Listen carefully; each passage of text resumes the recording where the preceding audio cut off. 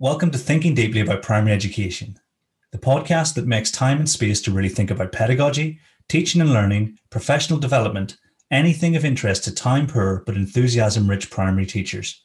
This week, I'm joined by Christopher Such. Hello again. And together we'll try to answer the question, how do you solve a problem like workload?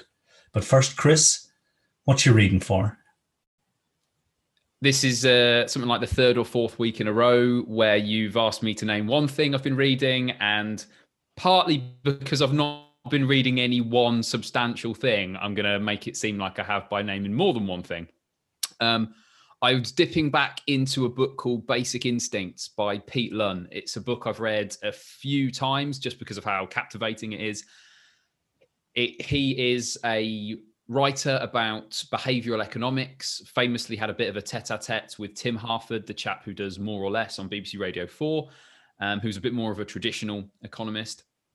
The reason I went back to the book was because having recently read Peps McRae's Motivated Teaching, I realized how potentially valuable behavioral economics was when thinking about decision-making and thinking about how to make things more effective through a real grasp of people's behavior. So anyone who's interested in Peps McRae's book on motivated teaching, and I'd highly recommend that, if you want to kind of dig into a little bit more of the source material whilst looking at something that's still really accessible, in other words, learn more about behavioral economics, I'd highly recommend Basic Instincts by Pete Lunn.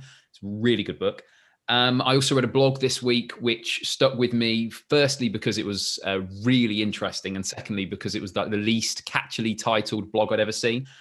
Better School Improvement Through Problem-Driven Iterative Adaptation by Harry Fletcher Wood.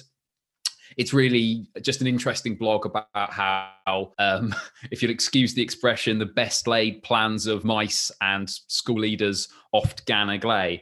It talks about the importance of, or not the importance, potentially the efficacy of small-scale, responsive problem-solving change rather than having these great big ideas and then trying to find a way to make them work. So I'd highly recommend checking out that blog by Harry Fletcher Wood, as well as the book by Pete Lunn.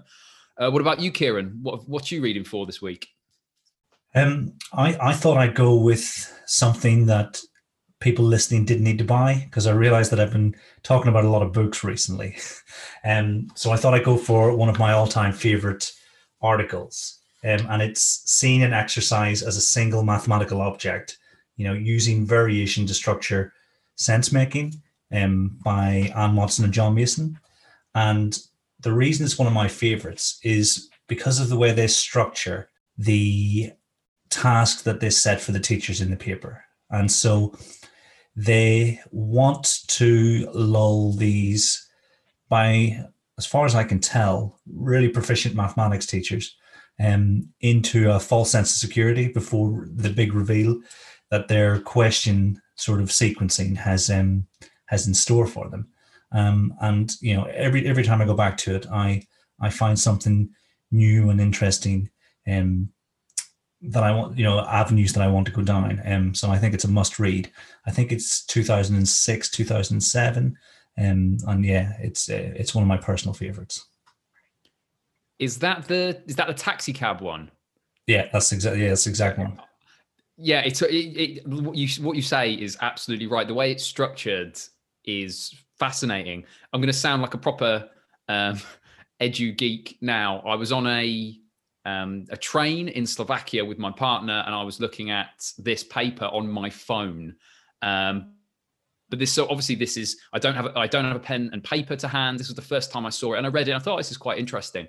But because I couldn't work through the actual mathematics that's contained within it, I didn't have that light bulb moment. I just thought it was quite interesting. It was only, I think it might have been you that recommended it to me later. I thought, maybe I need to go back to this. And I actually did the maths that was inside it. And it's not hugely complicated maths, is it? It's really quite basic coordinate stuff.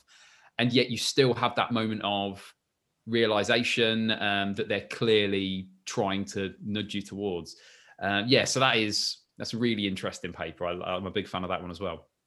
Yeah, I had a similar experience. I read it once and then revisited with a pen and paper, and it was a totally different experience. So yeah, I think they recommend try the maths while you're reading it. And 100% I'm behind that idea. Super. So I guess for the purposes of today's discussion, the best place to start would be to define what we mean by workload. Do you want to have a crack at that first, Kieran?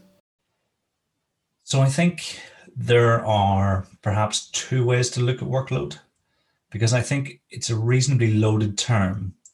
And I think more often than not, it's used to describe additional work on top of that which is important to teachers. But I think it could equally be described as the work that a teacher is required to complete as part of their role. So when I speak about workload, it's probably that extraneous workload, the additional stuff that has, for one reason or another, which obviously we'll get into at some point, I'm sure, being added to what's expected of teachers in the class and outside of the class to an extent. What about you, Chris? Yeah, I think the way you describe it there, it's almost there's parallels between cognitive load theory in that the initial versions of that theory had intrinsic load, extraneous load, but also germane load. And we're not really talking about the germane or necessarily even the intrinsic load today. It's kind of that extraneous stuff. When I think about workload, I mean, what I'm about to describe isn't necessarily extraneous. In a lot of cases, it's part and parcel of teaching. But when I think about workload and the hours of the week, I'm thinking about everything a teacher does. So the popping out to Sainsbury's to get yeast for the science experiment, that's workload. There was a member of the senior leadership team at my, I think it was first or second job, who said that marking in front of the television wasn't really work. If you took your books home, you could mark in front of the television and it just didn't count. It just wasn't work. Whereas, I mean, as someone who's never really enjoyed television enough to just sit and watch something that I can do at the same time as something else, I found that preposterous. But that sort of thing, that is also workload. I think anything that takes up time, even if you can do the washing up at the same time, if it takes up your time and you are still in teacher mode, in that teacher frame of mind, then that is workload. But yeah, I think if we focus sort of the rest of this discussion on that extraneous workload, the stuff that we think, yeah, maybe that doesn't need to be there, then we might have a relatively productive conversation, I hope.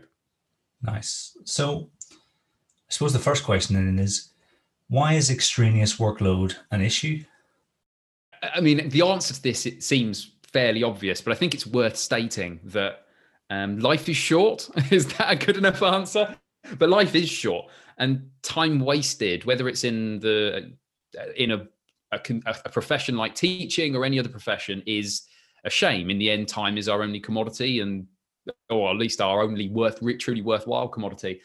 And time wasted in teaching or anywhere else is a shame. Unless I'm mistaken, I think the statistics are that it's about a third of teachers leave in the first 5 years, leave the profession, that is. And you have to assume that workload plays a significant role in it. I know that behavior is commonly cited as well. But again, I don't think those things are disconnected. So, for example, I am much more readily equipped to deal with the challenging behavior of a student or a group of students when I've been working a reasonable week and when I'm well rested. To the best of my recollection, I think that the most recent surveys on teacher workload suggest that teachers are working on average around 49 hours a week. And that's average. So you're going to have people working 45 or 40 hours at one end and then 50, 55, 60 at the other. So I think anyone with a reasonable idea of what a decent work-life balance is would think that extraneous workload is a problem purely for that reason. I mean, the last thing I'd say is that, I mean, every bit of energy and time that we dedicate to stuff that obviously doesn't have an impact is, even in the pure aspect of just looking at teaching, is time that we're not putting into professional development, that we're not, and again, outside of that we're not engaging in hobbies and spending time with our families. And I guess, one more thing, pointless work is demotivating. I mean, even if you only worked like 30 hours a week, I think if 15 hours a week of it just felt pointless, you would still feel ground down by your job. it's that pointless aspect of work that's almost as important as the sheer amount of it. What about you? What do you think? So I fully agree with the points you covered. What I'd add is that, anyone who's familiar with any of my talks or any of the stuff that I say online will know that I'm a big believer in the cognitive challenge of teaching. And it's one of the reasons that I'm a teacher, is because I want to be challenged cognitively on a daily basis. And when I talk about the mental models, the instantaneous decision making, and all the things that are really enjoyable to develop in our craft, if you're exhausted, because you're marking books to 11 p.m. and then you're up again at 6, you're not going to be able to do any of that stuff. You're going to be on autopilot. Like, I can feel a difference between 8 hours sleep and 6 hours sleep, and those days where I have less sleep, I will just be trying to get to the end of the day as quickly as possible, so that I can get to bed and then recharge and try again the next day. And I think it's almost like an extreme version of what I think happens, because, like I say, if we're tired from, and as you said, meaningless activities or things that are unnecessary, then you're not getting the best version of us. We're not going to be able to perform to the standard that we both hope and that our children deserve. And so I think that it's essential that we try and control for that, so that we can have the absolute best teachers in peak performance. Something that comes alongside that is that sometimes we're our own worst enemy. I think that there is a perception within the profession that we need to be working long hours to justify what we're doing. I mean, it's worth noting, I'm probably going to get myself in a little bit of trouble with people who have similar roles or to that which I've had recently, in that when I was a classroom teacher and I was face to face with a challenging class for a significant period of the day, and then I was working long hours on top of that, that was a whole different business to working those same hours where I was largely in control of what I was doing through the day. I could go to the toilet whenever I wanted to. I could have a biscuit whenever I fancied it. It's a whole different business to have long hours at the same time as having a significant chunk of those hours being face on with a group of people where you are responsible for their safety, where you are responsible for their learning. And I think, we have to take those things into account as well when we're looking at the hours spent. And like I say, I think we are perhaps our own worst enemy, in that there is arguably a bit of a martyr or hero complex in the profession. Would you agree? And if so, do you think it's a problem? I think it does pervade the profession. I was actually discussing this a few weeks ago, and there was a survey of teachers' favorite education movies. And of course, you've got things like Dead Poets Society, where, it's not necessarily a healthy model of what education is like. And I think a lot of that is to do with the liminality that teachers experience when they join the profession. Because if the sources upon which we can draw are cinema and our own experience of school, then we're not necessarily ready to make a judgment on what a healthy teacher approach to the role or workload in particular looks like. And so I think, obviously over the last 20 or so years, the system hasn't necessarily helped that at all. And it's almost compounded it to an extent where, because those who put in extra time doing things like triple marking were rewarded with grades or, external recognition, then it became the thing that had to be done. And I think now we're almost in a better position, and I think the tide seems to be turning. But something like that pervades a whole consciousness, a collective consciousness, doesn't just disappear overnight. And so I think it's a combination of liminality and systemic forces over the last 20 or so years. What about you, Chris? Are you familiar with it? Yeah, a lot of what you say does ring a bell with me. I think part of the problem as well, and I'm as great an exponent of this as anyone, is that teachers can be a little self-congratulatory when it comes to our own importance. And that's understandable. Teaching is obviously a very important profession. We perform a very important role within society.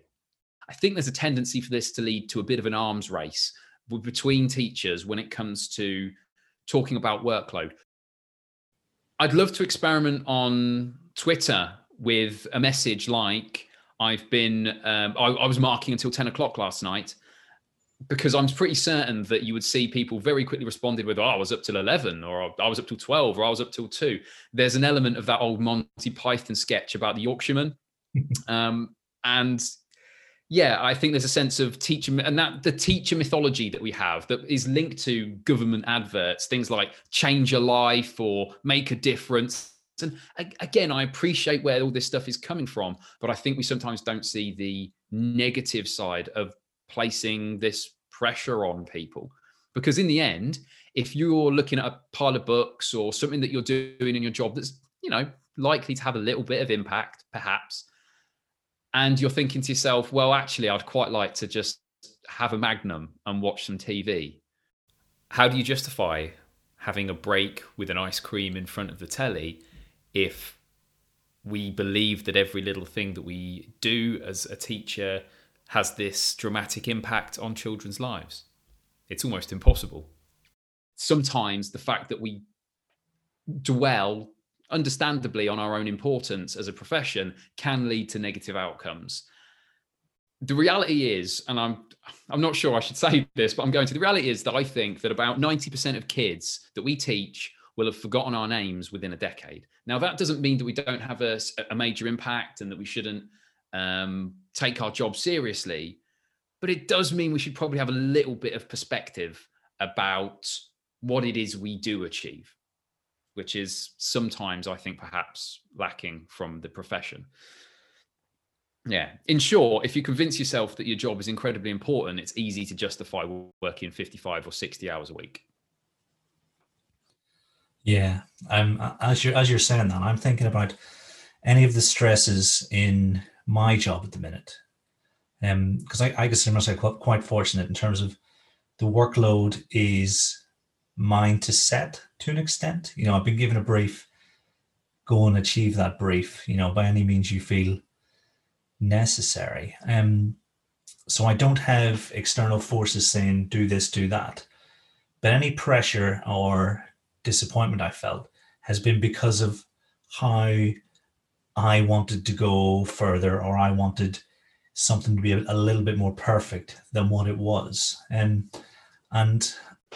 I can see traces of that as I think back on my career, because like we've said before that when you begin teaching, it is a lot more work and you have to put in considerably more effort into things that more expert teachers find reasonably trivial. And what I find difficult is letting go of the need to the point where I almost feel like I'm not working enough sometimes, and then give myself a hard time for it.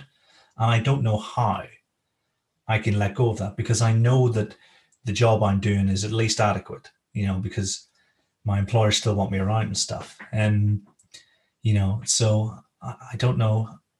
I'm definitely not a trained psychologist, so I'm probably definitely not qualified to to comment. But I'm just thinking about what you're saying about this self-image that we have and how realistic it is that we can let go, because if I think about my own behavior and my own thoughts, it does take an awful lot of effort on my part to give myself a break, if that makes sense, and I'm almost feeling upset. I'm not trying to set myself up like a martyr here. It's just a pattern of behavior that has built up over many, many years. And when the opportunity does come to decant a little, it's a lot tougher than you might think. Certainly the first couple of days of the summer holidays are tough, because I want to feel like I'm achieving something. And so I think that might be the key. How do we switch off that voice that says we need to work harder than all the time? In some cases, I think we need someone else to be that voice for us, particularly at the start of our career. I wish, in retrospect, I've talked before about the issues I had at the start of my career in terms of working too long and then eventually kind of leaving the profession for a bit, or sort of leaving classroom teaching for a bit. And I wish that when I'd had those conversations with people and I talked about how long hours I've been working, I wish someone in the profession had just said to me, "That's a bit of a disappointment. You're overdoing it, mate." Or even just saying like, "Well, that's a shame. There are teachers here who can get the job done in far fewer hours than you're doing." So just turn it on its head. Just saying, "Oh yeah, there's people here much more efficient than that," would have completely changed my mindset about when I'm going to go home. Funnily enough, this kind of comes full circle almost back to the discussion of behavioral economics that I briefly introduced earlier, because there is a lot about races to the bottom in behavioral economics. The classic one being the idea of two people who are after a promotion, where one of them stays till 5:30, so the other person stays till 6, so the boss sees them, and then the other person stays till 6:30 or 7, etc. And it's only when the boss steps in and says, "No, you both leave at 5, or you both leave at 5:30, or whatever it is, that the problem's solved." You sometimes need these external regulations in some form. In my experience, not always, but often, the people who have the healthiest and most accurate view of the importance of teaching and its balance with other aspects of life are parents. Some of the people I've worked with who have a newborn kid, or they've got a kid, 2 or 3 kids or whatever, they still take their job seriously. They're still professional. They're still doing a great job. But there's something in the way they talk about, well, I've got to get home because I've got other responsibilities, that I think helps remind me, and perhaps would help remind other teachers, that, yeah, there are other aspects to life. There is a balance here. It isn't just you pour as much energy as you can into the job and that's it. So I think that leads quite nicely into the next question. How can we alleviate workload for those that we lead?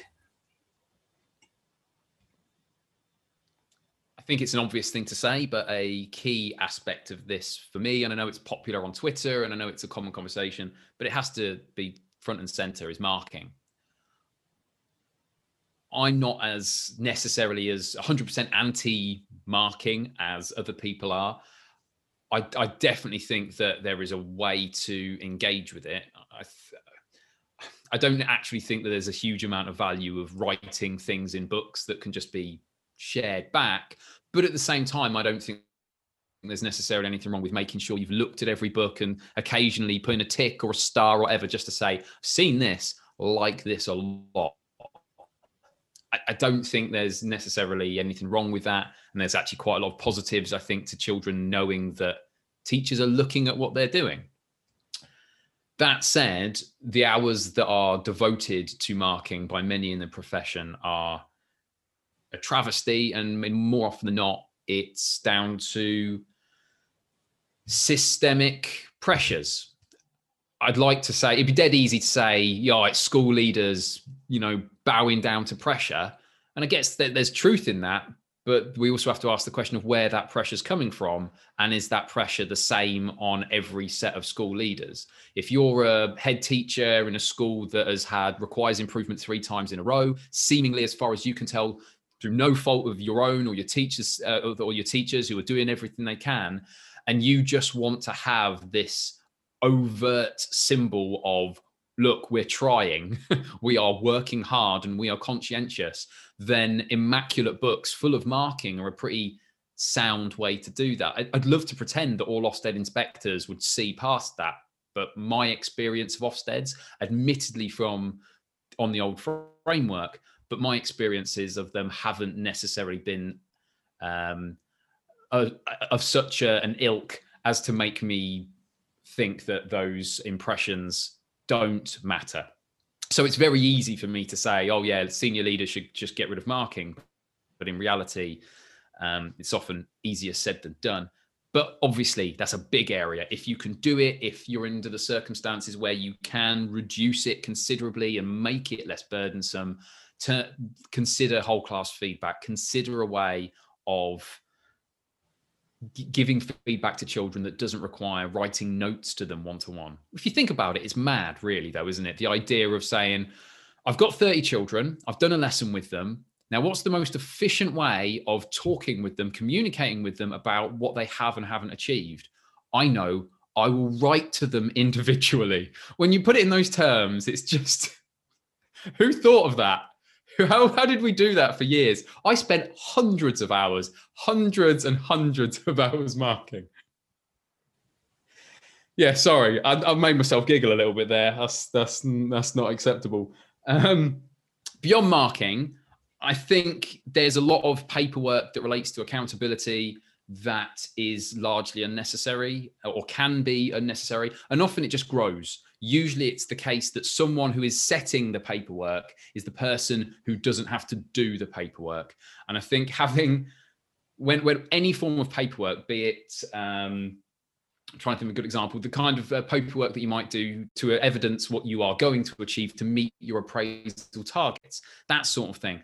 I worked at a school where I was told that, oh, well, to save time, what you can do is just go onto this handy website where we've given you a log on every week or twice a week and just upload some evidence of what you're doing to achieve your appraisal targets. And for the rest of the year, I spent time thinking, how can I set targets for myself next year that I won't be able to evidence? Because I knew that that was what I was going to have to do. And the point that I'll make here is that these targets come about because they're so often set by people who aren't going to have to jump through those hoops.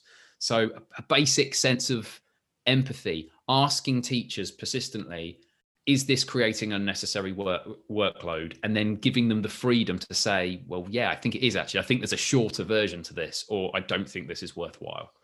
What do you reckon? What are your key things for alleviating workload? So when I think of this question, I think of those of us who are working at a strategic level and trying to implement change, on a school-wide level, because quite often that will come from one person thinking about how a subject or an aspect of school life moves forward, and I think it's essential.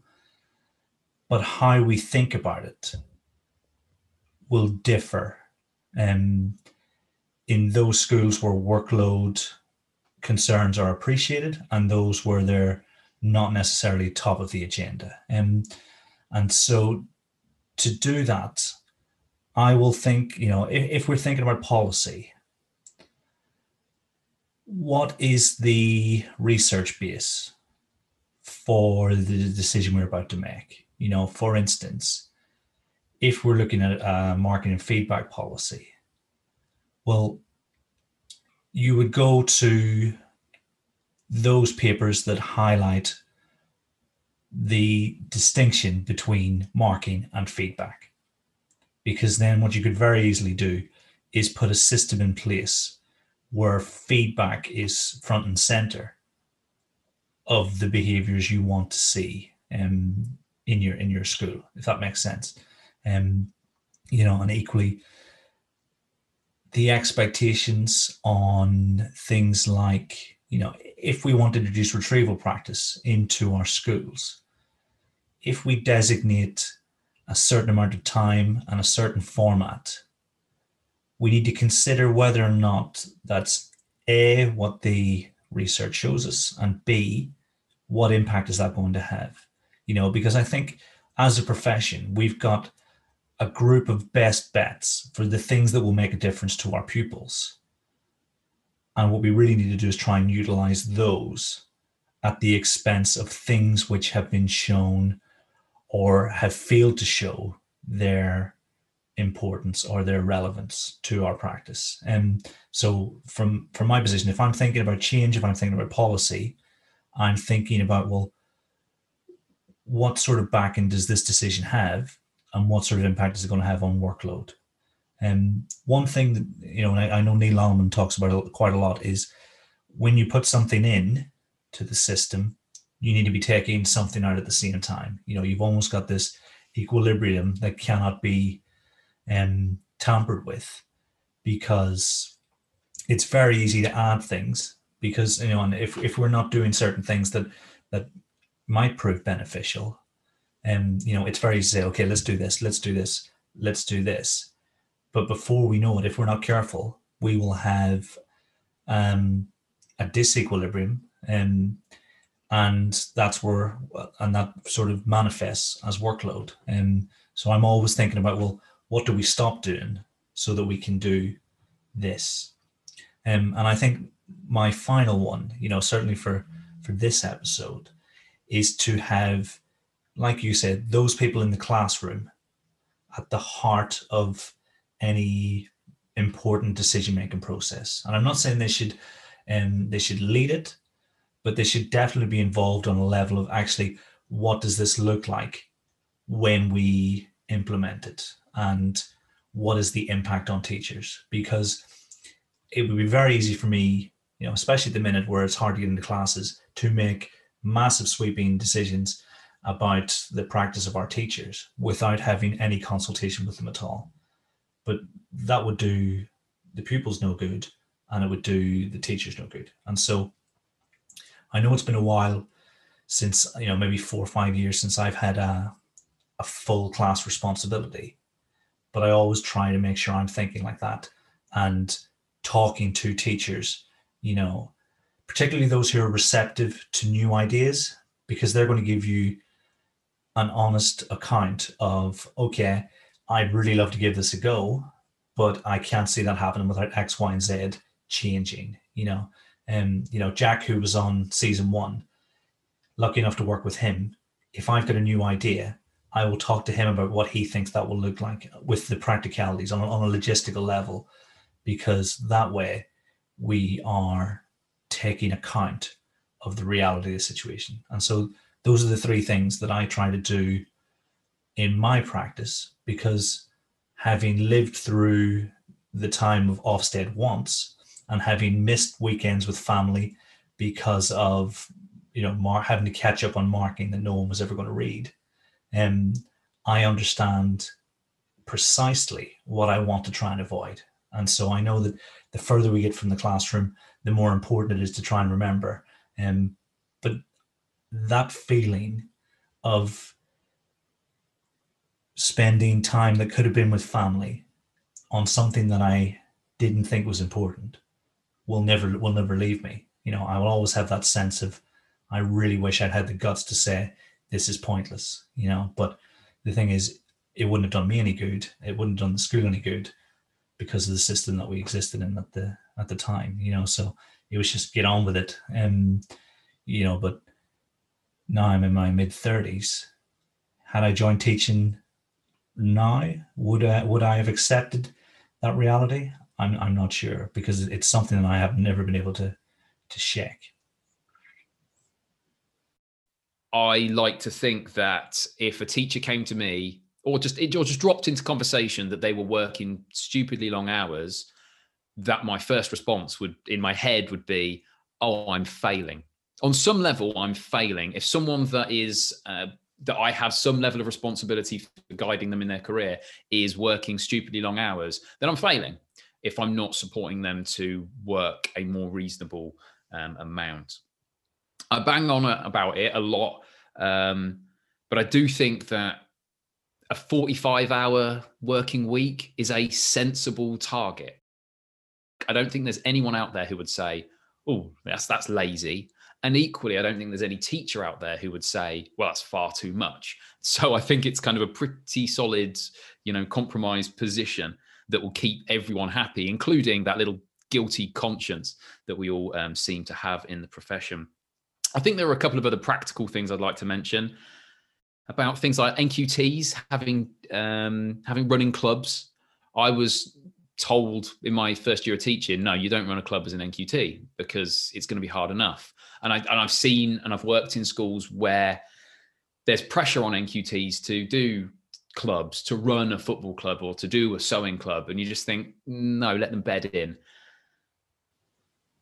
I would say that also planning and the way that expectations for planning are managed within a school are important. I think if someone is prepared for the lesson, they've thought it through, they've written down what they need to have written down to have thought it through and to teach the lesson well, then I'm happy. Anything that goes beyond that and only goes beyond that for show or because of a particular structure that the school require everyone to plan in, then I think we've got problems. That's not to say that some structures can't be useful, particularly to newish teachers. Sometimes having a planning pro forma and saying, okay, can you consider these things is fine. But in the end, it has to all work towards them being ready for the lesson. And if they're ready for the lesson, then I'm not particularly interested in the plan. There's so many times when I've seen experienced teachers or teachers doing a perfectly good job still putting things on a plan that are unnecessary. And when you ask them why, it's because it's just expected. It's just what we do at this school, or even worse, as still occasionally happens, you hear about it, planning's being collected in to be scrutinized. Really? For everyone? It just doesn't make sense to me. Last thing I'll mention is things like, maybe because this is just close to my heart and it's what I'm doing at the moment, but when it comes to curriculum, when it comes to teaching your history lessons and your geography lessons and your music lessons and everything you're teaching, the more that teachers can be supported in the detail of what they're going to teach, and the less they have to go to Twinkle, the less they have to watch things on YouTube, the less they have to go to Google, the better. Now, this isn't to say that teachers shouldn't be given the time to develop their understanding of things they're going to teach. Of course they should. But that shouldn't replace a quality curriculum resource that says, well, you know what, if you're teaching Roman Britain, 80% of what you should be communicating to the children and trying to get them to understand is on this document. So yeah, I would say that those are just some brief things to mention, but really all of them pale, in my experience, in comparison to the burdens that are effectively different forms of paperwork, be it marking or accountability bits and pieces. So yeah, if in doubt, that's your target, I think, as senior leaders. It's funny you mention planning, because it didn't even cross my mind. We've been using textbooks so long that when I think of planning, I think of having post-it notes and thinking about worked examples that I can use to, sort of supplement the examples that are in the book. If they struggle with this bit, here's some questions I can ask. It's been a long time since I actually sat down with a Microsoft Word format and wrote out what's to be taught. That's a big one. But it's also one of the reasons why I'm such a staunch advocate of the high quality textbook, because you will eventually get to the stage where you can't remember a time where you had to plan out everything in the curriculum in order and hope that it was the right order. And this is, dare I say, for those secondary school teachers that are listening, my partner's been a secondary maths teacher for going on for a decade, and she'll talk to me about lessons which she says, oh, I don't need to plan as such for that. I just know the beats of that lesson. It's like I'm following a script that's in my mind. I know the misconceptions that children are likely to have. I know where it's likely to go wrong. I know where to take it if they understand it, if they grasp it quite quickly. And it's just all there. I think as a primary teacher, particularly a primary teacher who moves between year groups, it's easy to forget that actually the vast array of what we teach can be massive. I mean, if you teach an element of fractions in year 8, once you've taught it 3 or 4 times, you know where it's going. Whereas with primary, you can move between lessons and teach move between year groups, I should say, and be teaching Vikings for the first time, or the curriculum can change and you're teaching mountains for the first time, which I think puts a responsibility on curriculum leaders and on schools to, wherever possible, to give teachers as much information as they can. So like I say, they're not hunting around elsewhere.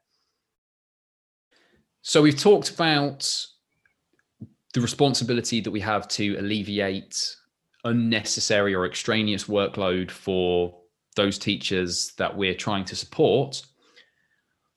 I guess the other question then is, what can we do to alleviate our own workload, whether we're a teacher or a senior leader or even a head teacher? What kind of things might we be able to do to alleviate our own workload? What do you reckon?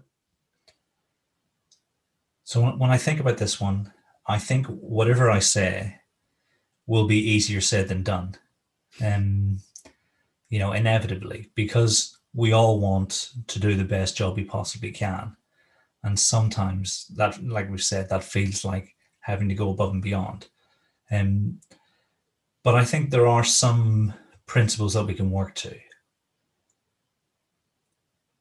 I think it might be Mark Anstey that talks about this, but asking yourself which stuff is genuinely important and then only doing that. And that's probably the most difficult one to do, because, there will be pressures to do things. But I know that in tandem with that, if people don't ask me multiple times for things that I haven't done, then there's a very good chance I'm never going to do them.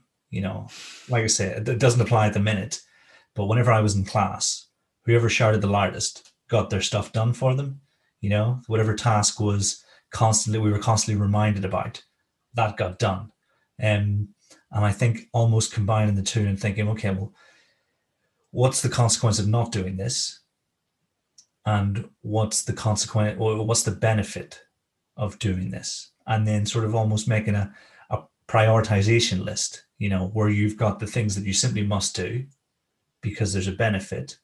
And then as you go further down the list, you are getting towards things that, people aren't shouting about, things you don't find value in, which is obviously very subjective. But ultimately, we can't do everything we want to do. So we do have to prioritize things. I don't think I've ever finished a to-do list. I will section things off into, this is Monday, and perhaps finish the things I've assigned for Monday. So I think we have to get good at prioritizing and good at realizing the things that make a difference. And we do that by sort of working, and reflecting on our processes, over an extended number of years. I think honest conversations with school leaders often land. Certainly the school leaders I work with are very receptive to the opinions of their teachers, and when there are concerns about the impact of something that's been introduced, they're very much listened to. So I think we should always consider that the people who are leading us have also quite often been teachers, often will understand what it's like to be in that situation, and will respect the capacity, to be honest about the realities of the situation, because ultimately everybody in the school wants the school to be doing the absolute best job it can. And I think the last thing that I would do, and this is something I talk about all the time, is I would reflect on our actual significance, and whether or not it's more important that we are healthy and refreshed, or if a piece of work is finished. And then I would always prioritize health and mental well-being over paperwork, because the paperwork can be done at some point. But if you lose your health to unhealthy habits, even if they're brought on by yourself, then it's much more difficult to get back to the place you were. You know, so that's what I would do. But like I say, easier said than done in each of those cases. What about you, Chris? Well, yeah, along the lines of easier said than done, I'm going to say some stuff that's going to infuriate some people, no doubt, because they'll say, well, yeah, I wish, but I'm going to say it anyway, because some of the stuff I think is good advice, or at least stuff that I wish I'd heard at points in my career. The first of which is find a school that genuinely cares about your workload if you're not in one. Sounds obvious, sounds easy, obviously easier said than done, but if you can move and you're in a school that you think doesn't really take workload seriously, then try and find one that does. Along those lines, I would say count your hours as an experiment. Take a week or 2 or 3 and count your hours and work out what you are actually working through a week, and be really honest with yourself about what that is. And if it is more than you think is reasonable, then start thinking about what you can cut. Like you say, in an ideal world, we would be, what's the phrase from economics? Homo economicus. And we'd make perfectly rational decisions whereby we would be able to put a long list of tasks and we'd know exactly how long we expected those tasks to last. And then when we got down to the 45-hour mark or whatever it is, we just cut it off and not do anything on the bottom of that list. That's not how human beings work. But even so, keeping a track of your working hours through a week, just so you've just got a feel of whether what you're working is reasonable or not, can be informative. It can be illuminating.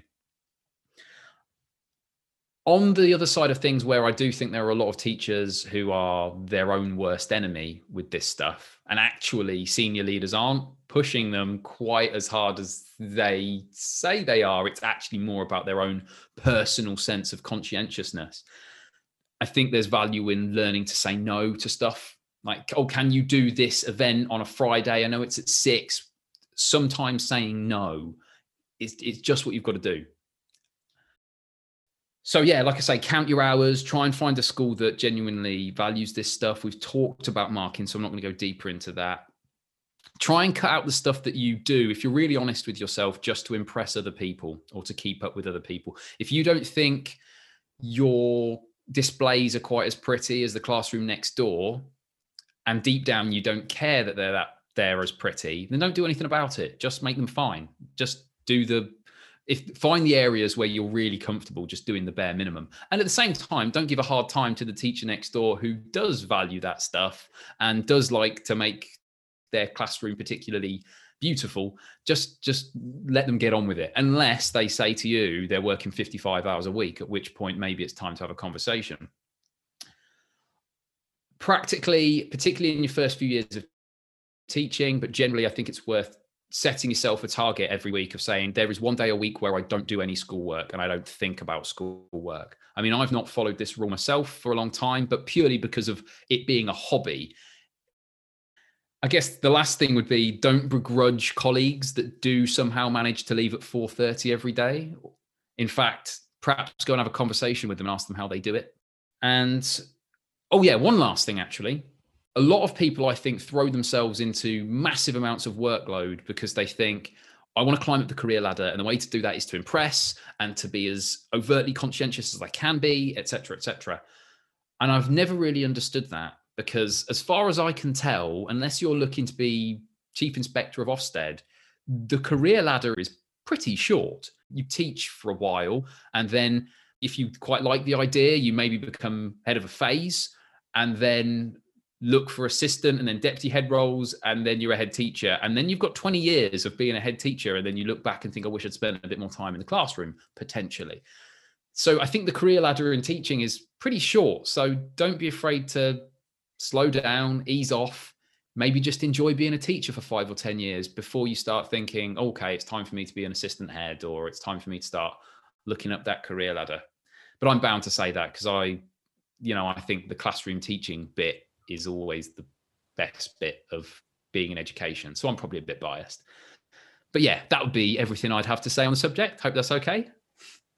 Yeah, I'm with you, Chris. I think before we wrap things up, I think it's important to qualify the conversation, in as much as it's very easy for the two of us to have this conversation in these terms because we've been teaching 13, 14 years each, and we have come to certain realizations and certain levels of confidence in our own sort of capability. And so for anyone who is listening and they're at the beginning of their career, or they want to develop into the most proficient teacher they can be, I think what you say about in the classroom being the utmost priority.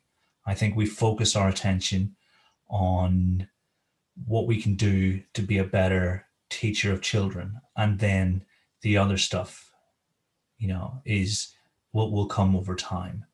And I think it is possible to, people always say, get a feel for the school whenever you go and visit, and hopefully as time goes on, we'll be able to visit schools before we apply for them. Ask, what was the workload expectation of your teachers during the pandemic? What is the workload expectation of your teachers now? Because, and it's Allen and Sims, they use the term lemon,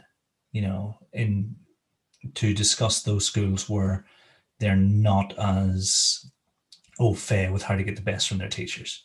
And so to avoid those lemons, we need to ask honest questions and hopefully receive honest answers when we apply and when we begin the application process. And I think that's the best way to safeguard ourselves from those unfortunate situations where teacher well-being isn't as high a priority. So like I say, it's very easy for us to have this conversation in terms we've had it. But it is possible to enjoy every minute of teaching, but for it not to be a minute past 45 hours each week. And so I think I'm almost springing this one on you. It's a question from YouTube, Chris, that we got quite a while ago that I have been thinking about and thought this would be the best place to do it. Early career teacher, what one book would you recommend they read? I think ideally you want a book that leads to other places as well as being really valuable in itself. I'd highly recommend a book. I think it's just called it's Marge, Marge. It's a book that looks at different aspects of learning, from motivation to generative learning. And like I say, because of that, it leads in different directions. By Arthur Shimomura. It is, I hope I've pronounced that right. I almost certainly haven't. It's really an excellent jumping off point. I found it fascinating. It was another one of those books that I ordered. It's actually available free as an ebook as well. So following in your footsteps of trying to recommend something that's freely available, highly recommend that one. It's a short read, and I think it's a really great jumping off point for teachers. My recommendation falls into a similar category. It's What Does This Look Like in the Classroom by Carl Hendrick and Robin McPherson. And essentially they take a list of questions that have been generated by practicing teachers and give them to some of the most erudite sort of experts in various fields related to teaching and learning and education in general. And, we have several copies in my school's CPD libraries, and, not a term goes by where I'm not recommended to someone. And I think, as you say, it's a really good jumping in point on many of the most important facets of our role, and something that, I can't really recommend enough in terms of early career development in particular, but I think suitable for anyone who's teaching, really. Can I just add one caveat to what I said? Because I still fully recommend the book that I suggested. But if you are a teacher who is struggling with behavior, which is quite a common thing for teachers at the start of their career, I'm sure I've recommended it before. I think it's absolutely brilliant. It's a little booklet called The Behavior Management Pocketbook by, I think it's Peter Hook. I saw a CPD session by him in my NQT year, which changed how I manage behavior with my class and allowed me to develop completely different relationships with children that I never thought I would be able to make an impact with. So yeah, Peter Hook's Behavior Management Pocketbook. I've never seen it mentioned by anyone else on Twitter or elsewhere, and it astounds me because it's so good. Excellent. So I think that's plenty to get on with for anyone at the beginning of their teacher development journey. And I suppose on that note, all that's left to do is say thank you very much, Christopher, for joining me again. My pleasure. Until next time, thanks for listening.